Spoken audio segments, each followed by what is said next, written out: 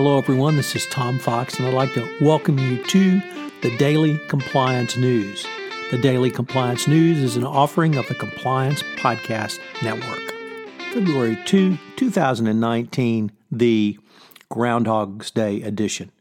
First up, Standard Chartered pays a $40 million fine after FX rigging probe finds that its chat room was illegally engaging in price fixing for foreign exchange rates.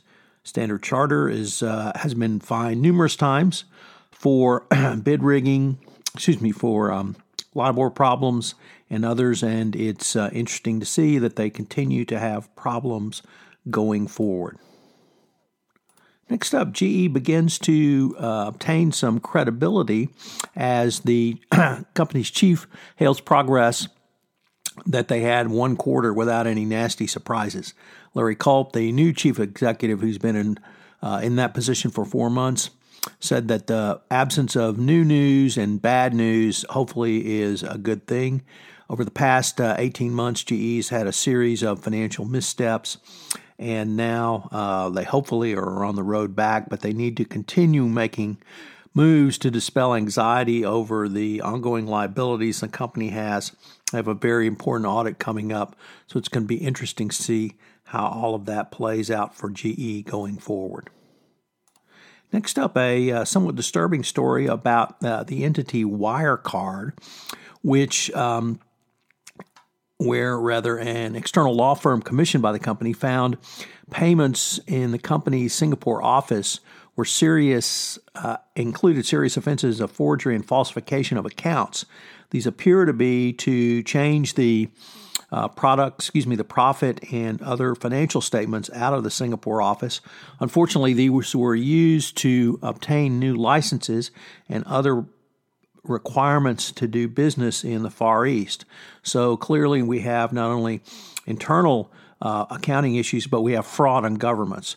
Wirecard seems to think that this is not going to be is not a material problem.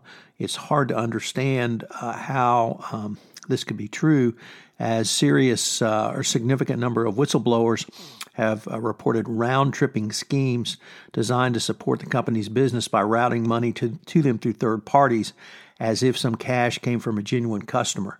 These are well-known accounting frauds in the United States. It's going to be interesting to see what happens to the UK company Wirecard going forward. And finally, we end with a piece from the FT. Its big story this week is on the divided government in Venezuela.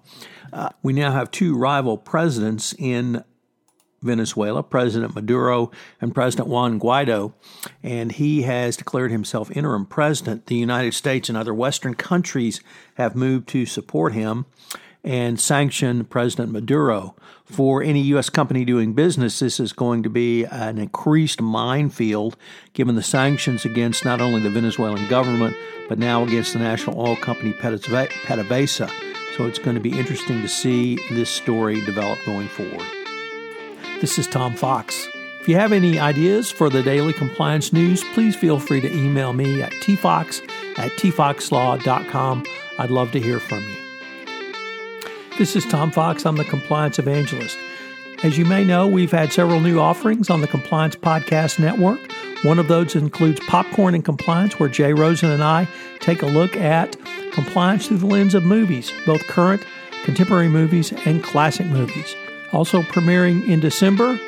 And finally, Mary Shirley and Lisa Fine have premiered their new podcast, Great Women on Compliance.